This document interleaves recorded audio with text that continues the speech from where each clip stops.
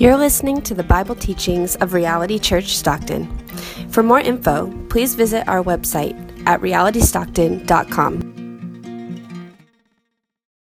Our reading today is from Luke chapter 2, beginning in verse 41. Now his parents went to Jerusalem every year at the feast of the Passover. And when he was 12 years old, they went up according to custom. And when the feast was ended, as they were returning, the boy Jesus stayed behind in Jerusalem. His parents did not know it, but supposing him to be in the group, they went a day's journey. But then they began to search for him among their relatives and acquaintances. And when they did not find him, they returned to Jerusalem, searching for him. After 3 days, they found him in the temple, sitting among the teachers, listening to them and asking them questions. And all who heard him were amazed at his understanding and his answers. And when his parents saw him, they were astonished. And his mother said to him, "Son, why have you treated us so? Behold, your father and I have been searching for you in great distress." And he said to them, "Why were you looking for me? Did you not know that I must be in my father's house?" And they did not understand the saying that he spoke to them. And he went down with them and came to Nazareth, and he was submissive to them. And his mother treasured up all these things in her heart. And Jesus increased in wisdom and in stature and in favor with God and man. This is the word of the Lord. So where have you been looking for Jesus? What does it mean that we find him in the temple? How do we respond to him when we do find him there? What you just heard read for you is the only passage in Scripture that tells us anything about Jesus' childhood. Now, there are several passages in Matthew and Luke's gospel where we learn about the infancy and the birth narratives. And of course, the bulk of the gospel narratives, they're made up of Jesus' adult ministry. But only here in these 12 verses do we learn anything about Jesus' boyhood. See, we're jumping into the Gospel of Luke for just a day. This isn't a series, and so let me do a little bit of background for us. Luke wrote both this Gospel as well as the book of Acts, and so they could be treated kind of as a first and second books of Luke. But like any good author, in chapter 1, Luke, he makes the purpose of his writing for us very, very clear. In chapter 1, verses 3 and 4, he says, "It seemed good to me, having followed all things closely for some time past, to write an orderly account for you, most excellent Theophilus, that you may have certainty concerning the things that you have been taught." But what Luke compiles for Theophilus, and we don't really know much about him, but what he compiles for Theophilus, it's investigative journalism. He's relaying facts. This is corroborated eyewitness testimony. And hear this, the whole point of his writing is that Theophilus would know, so that we can know that what we had heard about Jesus is actually true. And because, as I mentioned, this is the only text about Jesus' childhood, we need to pay close attention today. Luke has written it down for us for a reason. And one commentator notes that virtually every unit of Luke's gospel challenges us to respond to Jesus. And so even a story about Jesus sticking around his father's house, it actually requires us to respond to him. We can't just read it and say, well, that's a sweet story. No, we're being challenged to respond to God come in the flesh, his words and his works, even as a boy. And so there's actually a lot to respond to here, but the questions that Jesus asks himself in the middle of our text, in the heart of our text, they're actually going to drive us this afternoon. And in verse 49, he says this, he says, "Why were you looking for me? Did you not know that I must be in my Father's house?" He's basically saying, why do you spend time looking for me anywhere else when it's so obvious that this is where I must be? See, my main point today is really, really simple. Jesus is found in the temple. Even though we spend a lot of time looking for him in other places and probably even hoping that we'll find him other places, we'll find him in the temple.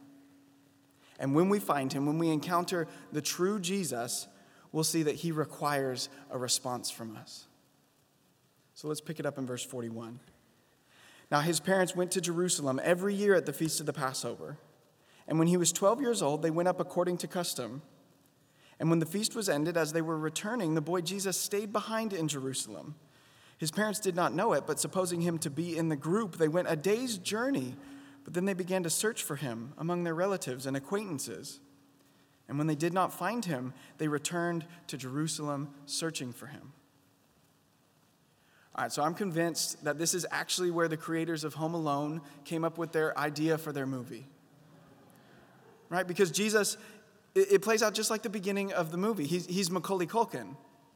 He's Kevin McAllister. He's just forgotten. His parents are so busy packing up and leaving that they don't even realize that they left him behind, that he's not in the group. But why were they there? Okay, so verse 41 tells us that they had been in Jerusalem for the Passover celebration. And from the story, we see that the whole family traveled together as they do every year. But this means that they were actually a pretty pious family, because Jewish tradition, it actually expressly exempts women from having to travel to this festival. But even though they didn't all have to go, we see that this was their family tradition. They all went together. And then after their time there, they pick up and hit the road, but 12-year-old Jesus, he stays behind. And verse 44 tells us that they go a day's journey before they realize that he's not with them. Parents, can you imagine traveling for an entire day and not realizing that you didn't have one of your kids?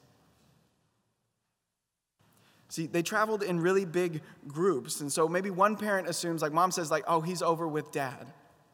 Or dad says, like, oh, he's not with me or with mom, but maybe he's traveling with Uncle Jimmy.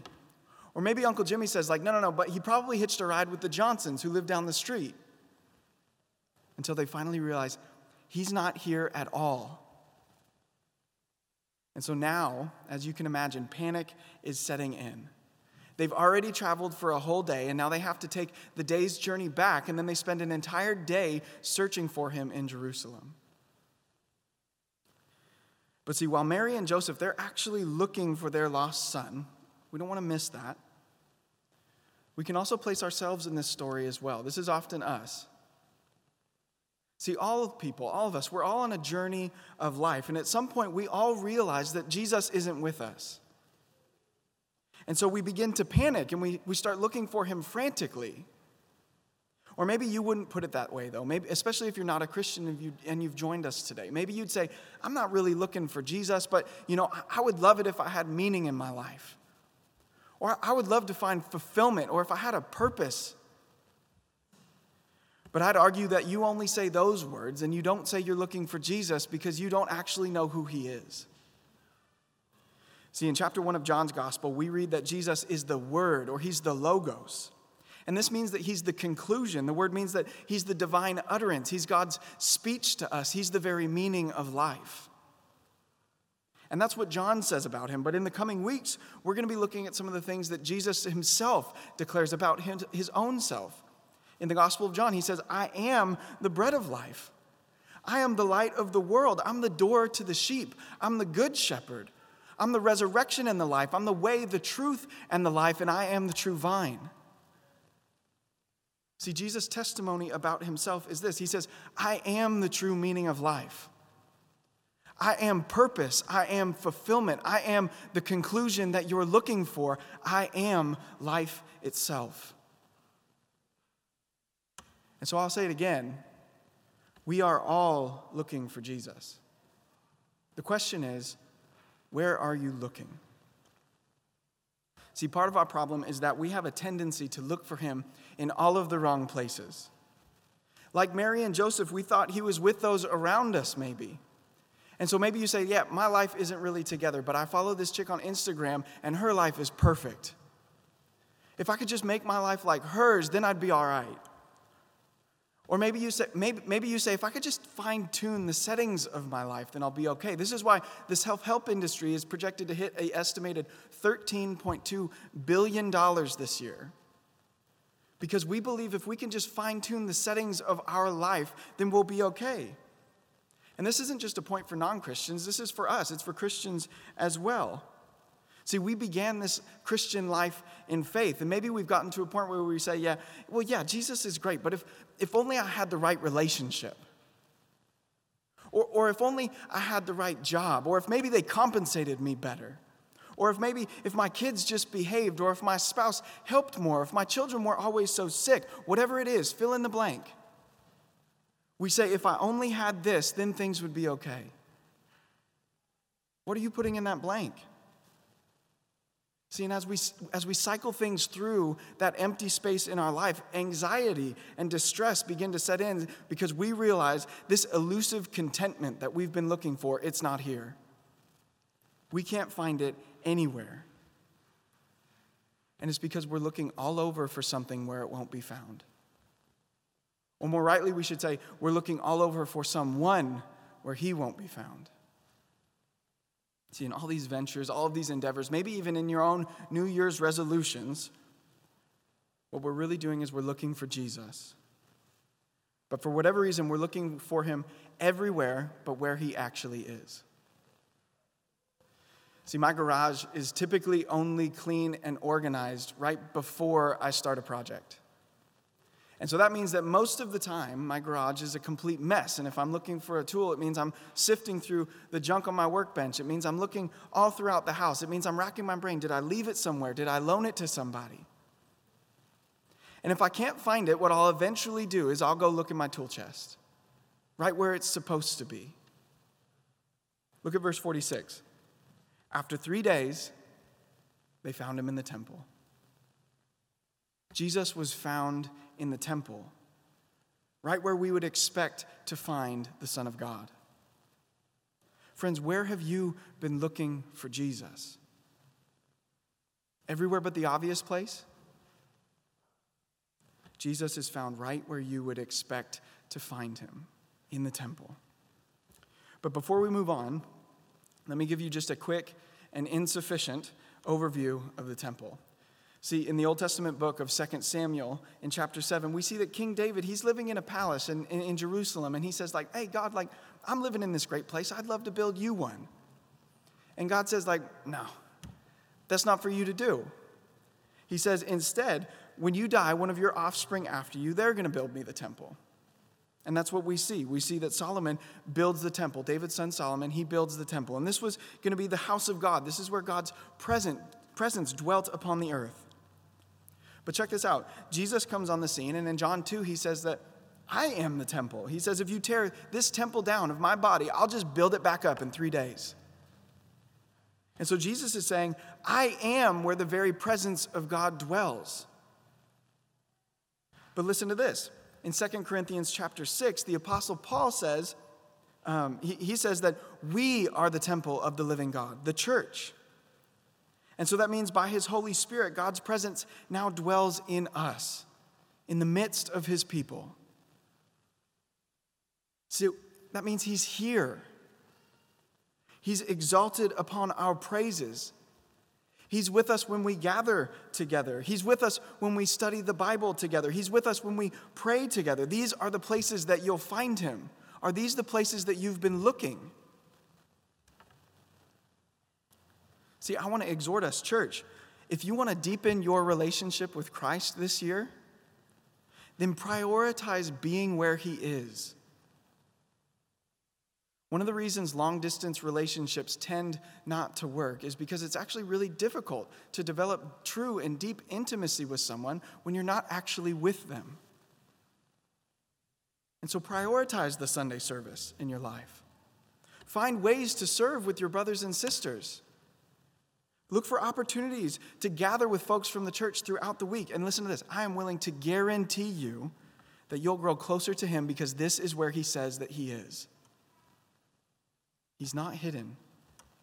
But often we are just preoccupied looking for him in all of the wrong places. And so he's in the temple, but now let's see what he's up to. Look again in verse 46. After 3 days, they found him in the temple, sitting among the teachers, listening to them and asking them questions. And all who heard him were amazed at his understanding and his answers. Now, as we noted earlier, it was the tradition of their family to all go to the Passover feast together, even though not everyone had to. But we can add to that, okay? So Jesus' age of 12 is actually really important for us here. because it was at the age of 13 that a Jewish boy would be able to be a full participant in the life of the synagogue. They would be expected to assume all of the responsibilities required and implied in their circumcision. And so we find out that Mary didn't need to come at all, and Jesus didn't need to be in the temple paying attention. But not only do we find Jesus in the temple listening, but we find him asking questions and giving answers. And so this is like a classic youth serve day text, right? Because basically this is youth group Jesus meaningfully participating in church life. And so youth, most of you are here. Be encouraged. You are vital parts of our community here. We need you. And we are blessed when you participate in this church with us. Because listen, 12-year-old Jesus, he's not just sitting under their teaching, right? He's not just absorbing it and taking it in as if he was trying to pass some sort of a midterm. No, he's participating. The phrase asking them questions in verse 46, it seems innocent enough, but it actually means interrogating or demanding of. And so it's not exactly like when my 4-year-old asks me, Dad, how would we escape a dinosaur if it was chasing us? Or if he was saying like, hey, Dad, how many years away is the end of the universe? These are questions where it's like, all right, that's cute and adorable, but it's also ridiculous, and I'm not going to answer it. No, Jesus, he's asking questions that demand answers. He's interrogating them. He's trying to learn, but also trying to see what they know. And in the end of verse 47, we see that he's actually giving answers as well. He's flexing his understanding a bit. He's growing in knowledge, as all children must, because he's fully human after all. But he's also showing off that he has a unique ability to understand and articulate both important questions and answers because he is also fully divine. See, and commentators are going to note here that more than likely, what we are getting is a glimpse of Jesus' future ministry. And like any good preview to any movie, it's given you a taste of what you can expect without giving the whole thing away. See, his ministry was going to be a display of his unique understanding and authority over all spheres of life, but particularly through this interrogation style, through his words, through his teaching. And probably the most famous example that we have of this is the Sermon on the Mount, recorded in Matthew's Gospel in chapters 5 through 7. See, there we read that he begins to unpack the law, and he works his way through the Ten Commandments, and he says, you have heard that it was said to those of old. And he says, you've heard it interpreted this way, but he says, I'm here to say to you that there's a deeper interpretation. You've been only scratching the surface. And then he goes on to teach about prayer, and he teaches about fasting and contentment and possessions and the golden rule and the narrow path. But at the end, once we read that once he had finished, the crowd says, quote, was astonished at his teaching because he taught them as one who had authority and not as their scribes. See, and that's just one example. The list literally could go on and on and on because all throughout the gospel accounts, we see Jesus flexing this unique authority and understanding through his teaching. And it's this distinct teaching paired with the way that he acts that requires a response from us. It's both his words and his works. And in our text today, there are basically two ways that people respond to Jesus. I'm not saying that these are the only two ways that we can respond to him, but these are the two that show up in the text. And they're amazement and treasuring. So let's look at both. Amazement. Look again in verse 47. All who heard him were amazed at his understanding and his answers. All right, so amazed here literally means removed from a standing position. These people were floored, right? Who is this kid? Do you hear how he talks? Do you hear the things that he says? These folks had to sit down and catch their breath because this 12-year-old was keeping up with the PhDs in the temple. But listen, just because they were amazed, it doesn't necessarily mean that this was a godly response. In Matthew 27, we read that Pilate was amazed by Jesus. Same word. But he still sent him to go and be crucified.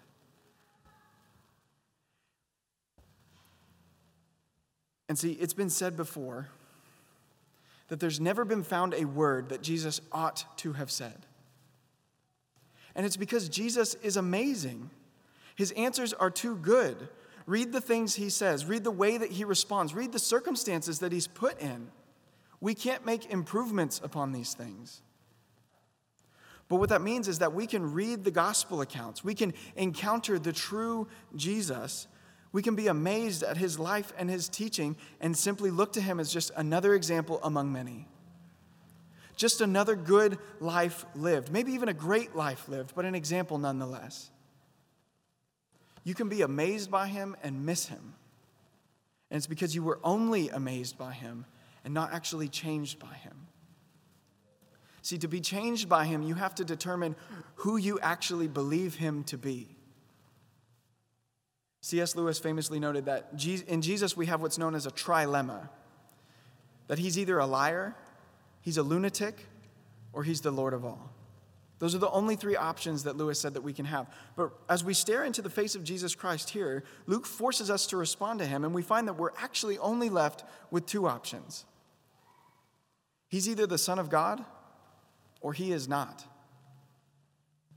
And so we have to respond to him. You can't simply look at his teaching. You cannot look at his work. You can't look at the miracles. You can't look at him raising people from the dead. You can't look at him dying for his enemies and raising on the third day and simply say, that was a good man. His words don't leave you room for that. He's either all that he says he is, or he isn't anything at all. And so we have to respond, and I just don't think simple amazement is the appropriate way. So let's look at the other way, treasuring. After 3 days of worry, Mary and Joseph, they finally find Jesus in the temple. And I can imagine that they're somewhere between ready to give him a good smack and a good hug. Because after all this time, they finally find, where do they find him? They find him in the temple interrogating the teachers of the faith. They're like, you couldn't have done this while we were here all week? You had to wait until we left to do this? And you can read the distress in Mary's response, right? She's like, why have you treated us like this? We've been looking for you everywhere. But like we said, Jesus basically responds and says, why would you be looking for me anywhere else? But let's look in verse 50. His parents did not understand the saying that he spoke to them. And he went down with them and came to Nazareth and was submissive to them. And his mother treasured up all these things in her heart. See, they're astonished, yes, just like everyone else, but they're also willing to say, I don't quite get this. Friends, does Jesus make you feel like that as well? Do his actions and his teaching, do they cause us to just kind of not quite get it at times? See, we thought we had Jesus figured out. We thought we had this Christian life figured out until Jesus comes along and does something that we just didn't expect him to do.